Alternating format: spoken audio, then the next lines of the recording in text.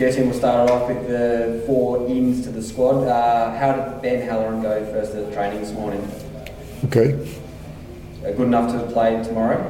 He is selected for the squad, the 18. Yes. Are you expecting to play some part tomorrow, or is he? If you're on the bench or you are a starter, if you're in the squad, you can play. And we'll also go through Stefan and Straney as well, both 100% as well, and everything good with them? Yeah, they trained the whole week. Last week also, the last training before the game against Victory, they already trained with the team, and this whole week they finished and make a good impression, so they also selected. Yeah. And that's nice to be only having a couple. I think it's Al Hassan and Nathan with the only team injury, so you've almost got a full squad to pick from finally. That's why I had a lot of individual talking with some players to explain why I'm not selected. Was that tough? No. That's my job. Did they understand why they're not selected, the players that aren't picked?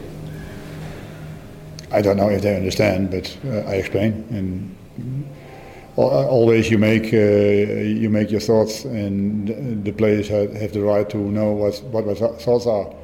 And I don't. Maybe they think different, but that's why I'm coach and they're a player.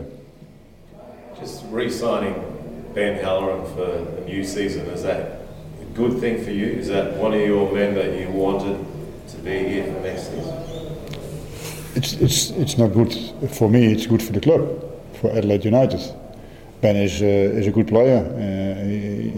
He started in all the games. In the last few weeks, he was in a good shape. He scored a lot of goals. And with his speed, he is one of our better players. He's also now an experienced player, so he has to become now the leader, one of the leaders of the team.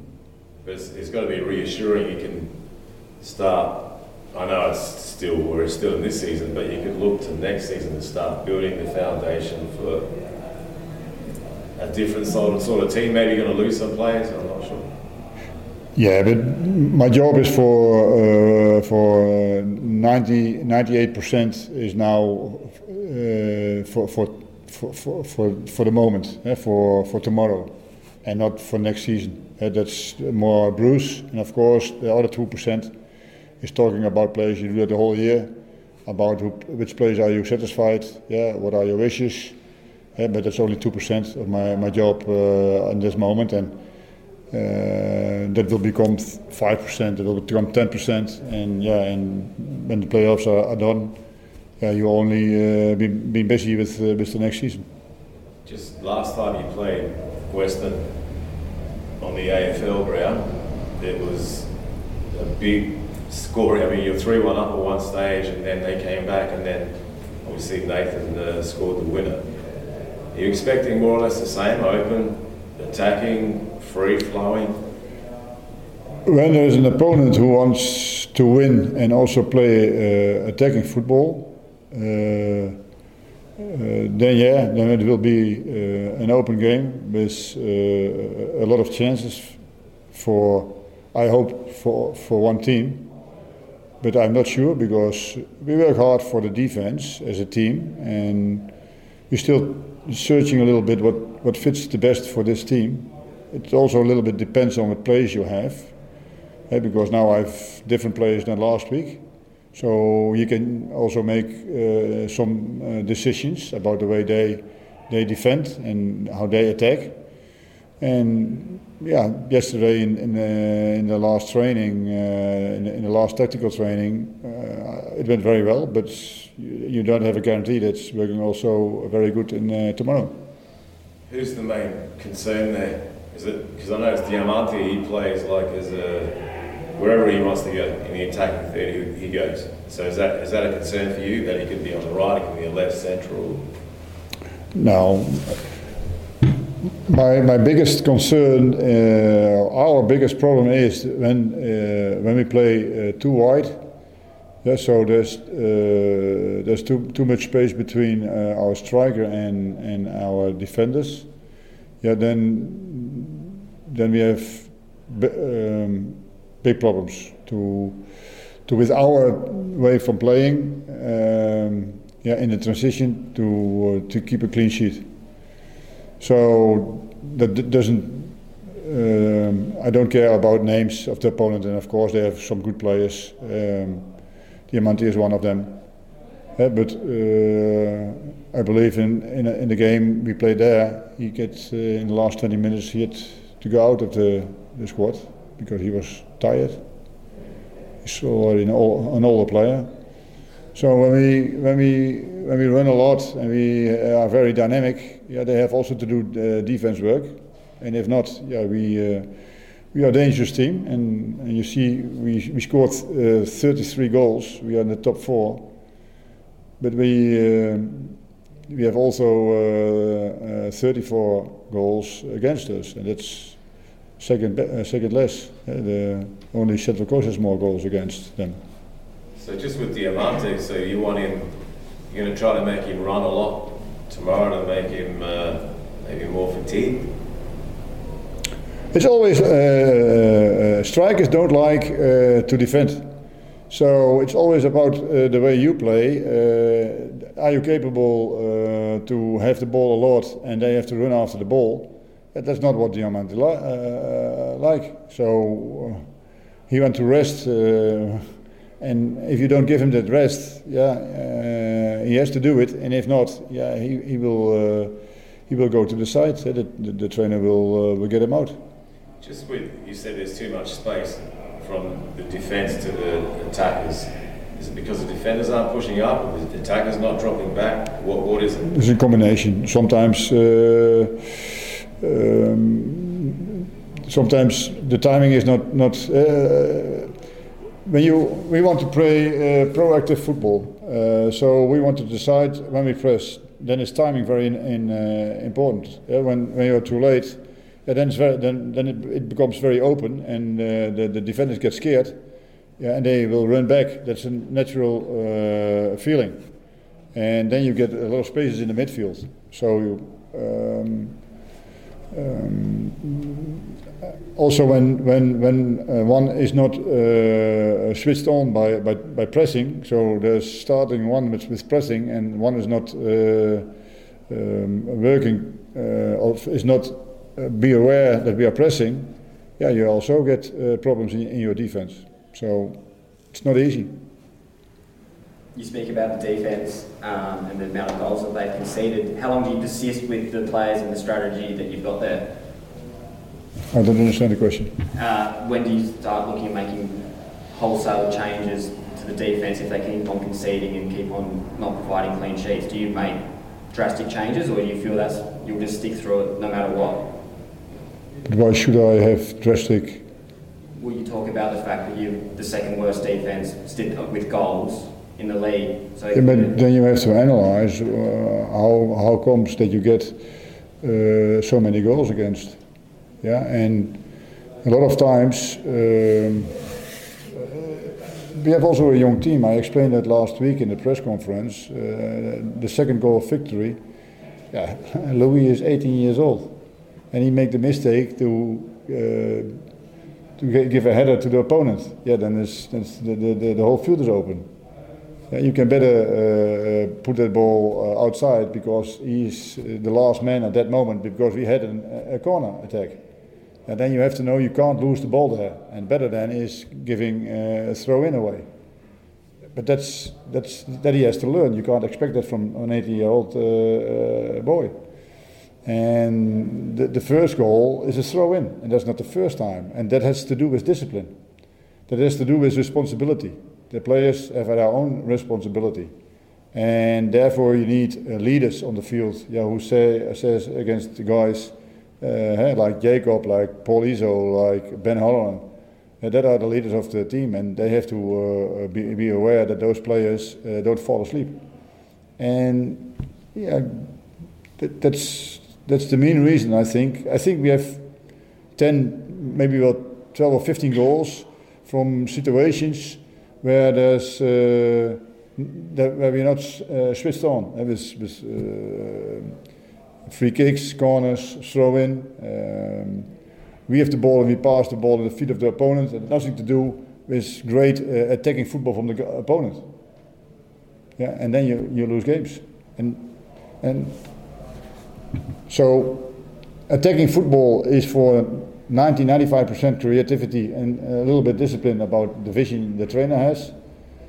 But defense is about 90-95% of discipline and less creativity. And that discipline we have to work on. And discipline has to do with responsibility.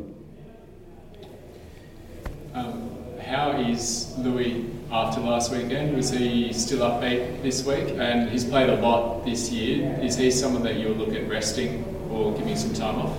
Why? Just because he's a young kid, I'm not sure if the workload is too much or too little. Or... The numbers are good. And psychologically, after last week's game, he's okay?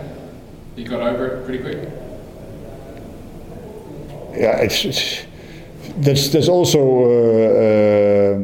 nice from young guys. Everything they do, it's new for them, and they don't worry, because sometimes you have a talk with players about after football.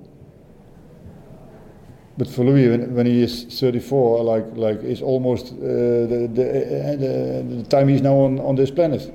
He's 18 years, so that's far away from him. So he has the time, and everything what he's playing now he enjoys, and he's a great kid to talk with him about football. And a lot of times he make his analysis. I ask him that, and we watch individual the day after or 2 days after that. We watch the video together, and yeah, he's improving. You see, but he still makes some mistakes. I mean, he's not the only one, but for him, it's not. He's open-minded, and he's not worrying at all. He's a funny guy, and yeah, I don't think it's for him. It's a problem. Is Mohammed in the squad? Yeah, Mohammed is in the squad. So will he see some time? Maybe tomorrow. I don't know how to. That's when I could see in the future. I wouldn't sit here. I can make a lot of money to tell the people what's going to happen. So I don't know. But he's on the bench, and when you're on the bench, you can get into the team. But just on money as well, you've come from obviously Dutch football, which has been a breeding ground to sell players across Europe for 4 decades since Cruyff. Have you been instructed here that to bring players up to go to another market? Because you're blooding now a lot of young players, including Mohammed, Louis Dorigo, Yengi, Bichu. Is that part of your instruction? To bring them up to a certain level for an on-sale? I don't know. That's up to the club. I think that the club has to find their own identity, and I don't think this club will be a buying club.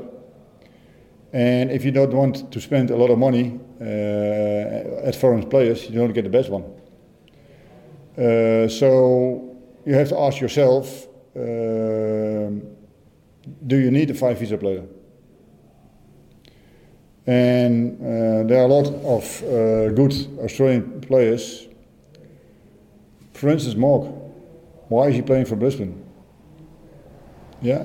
So I think you have more an own identity when you have the players who are coming from Southeast Australia, from Adelaide. Yeah. You see how it works with Touré. Yeah, first Hassan and now Mohammed. The people like that, from their own youth into the first squad.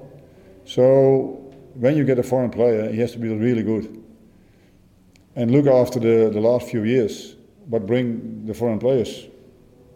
If you look at Mirko, he's a good player, but how many games he has played? He was also already a lot of injured by Marco, the former trainer. And also this year he had physical problems. And those guys, yeah, it costs a lot of money.